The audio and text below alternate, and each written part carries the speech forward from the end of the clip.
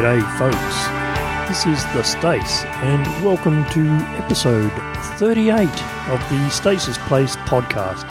Here is the latest post on my blog at stacesplace.blog, which is called Beliefs and Other Shortcuts.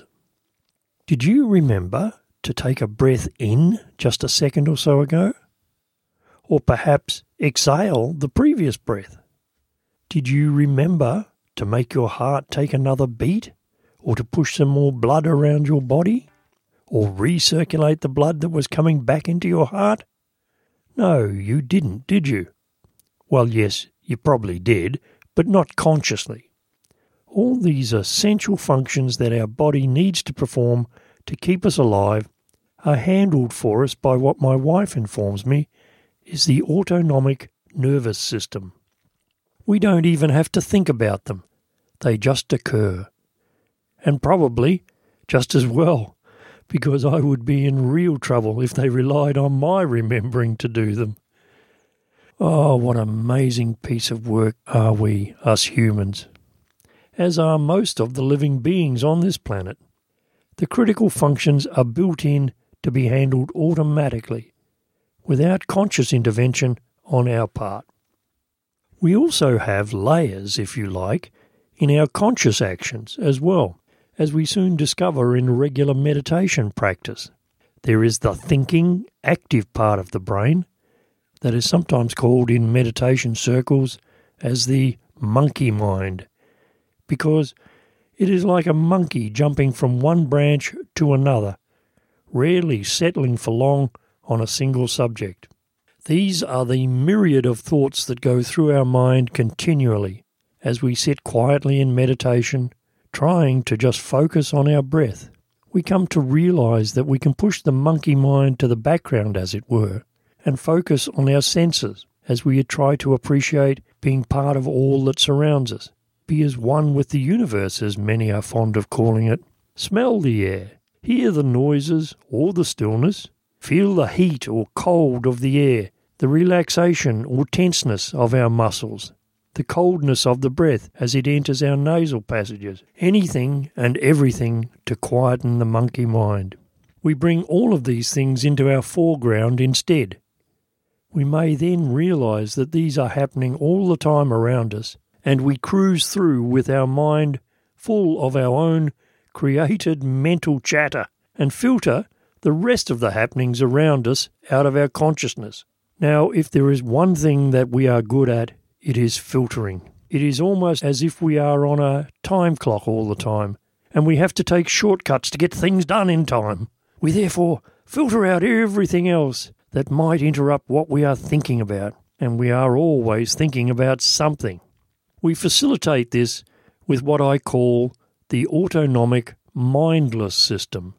It is also where we store our beliefs, our opinions, our prejudices, all those things that we have given some thought to, have looked at all the facts as we know them, and arrived at a position which we can then use as required without any further thinking that might interrupt the important stuff that we are really thinking about at any point in time. We then pull our beliefs from the autonomic mindless system and use them as a shortcut to express an opinion or making a decision based on this belief. But we are born without beliefs. They are not an inherent part of our natural state. Our conditioning, however, starts very early by hearing opinions expressed by those close to us, like our parents and relatives. Race, sex, and class prejudices are a good example of this conditioning. We usually just accept these without question from our peers in a desire to fit in with the tribe. We usually form many of our stronger beliefs in our teenage years from those prejudices and opinions, and they become part of our autonomic mindless system. For many of us, though, our beliefs at 20 are not the same beliefs we have at 60.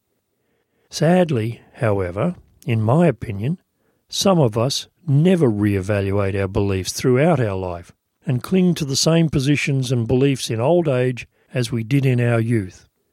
As Jerry Spence said, I would rather have a mind opened by wonder than one closed by belief. Of course, Some beliefs serve us extremely well, such as, I believe it could be dangerous to my health if I step out into this busy road without first considering the traffic. The important thing, though, is that, contrary to the popular view, many of our beliefs should not be set in stone.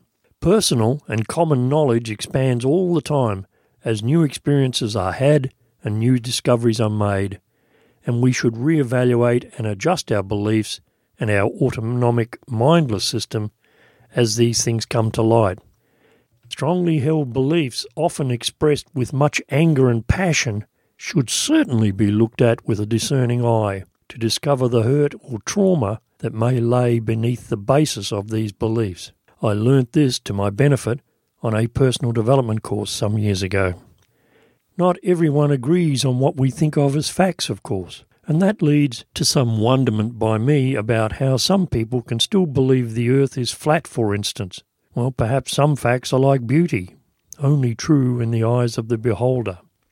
Of course, some beliefs appear to be imbued with mystical powers regardless of their origin, our own imagination.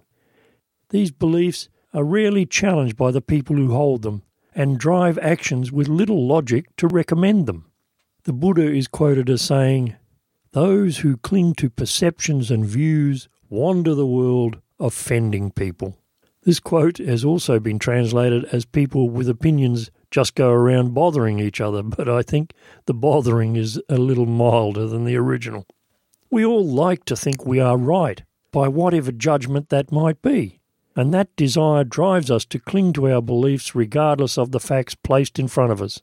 Sometimes it would suit us better to let go of the belief and the need to be right, the autonomic mindless system, and just reassess the situation on its merits.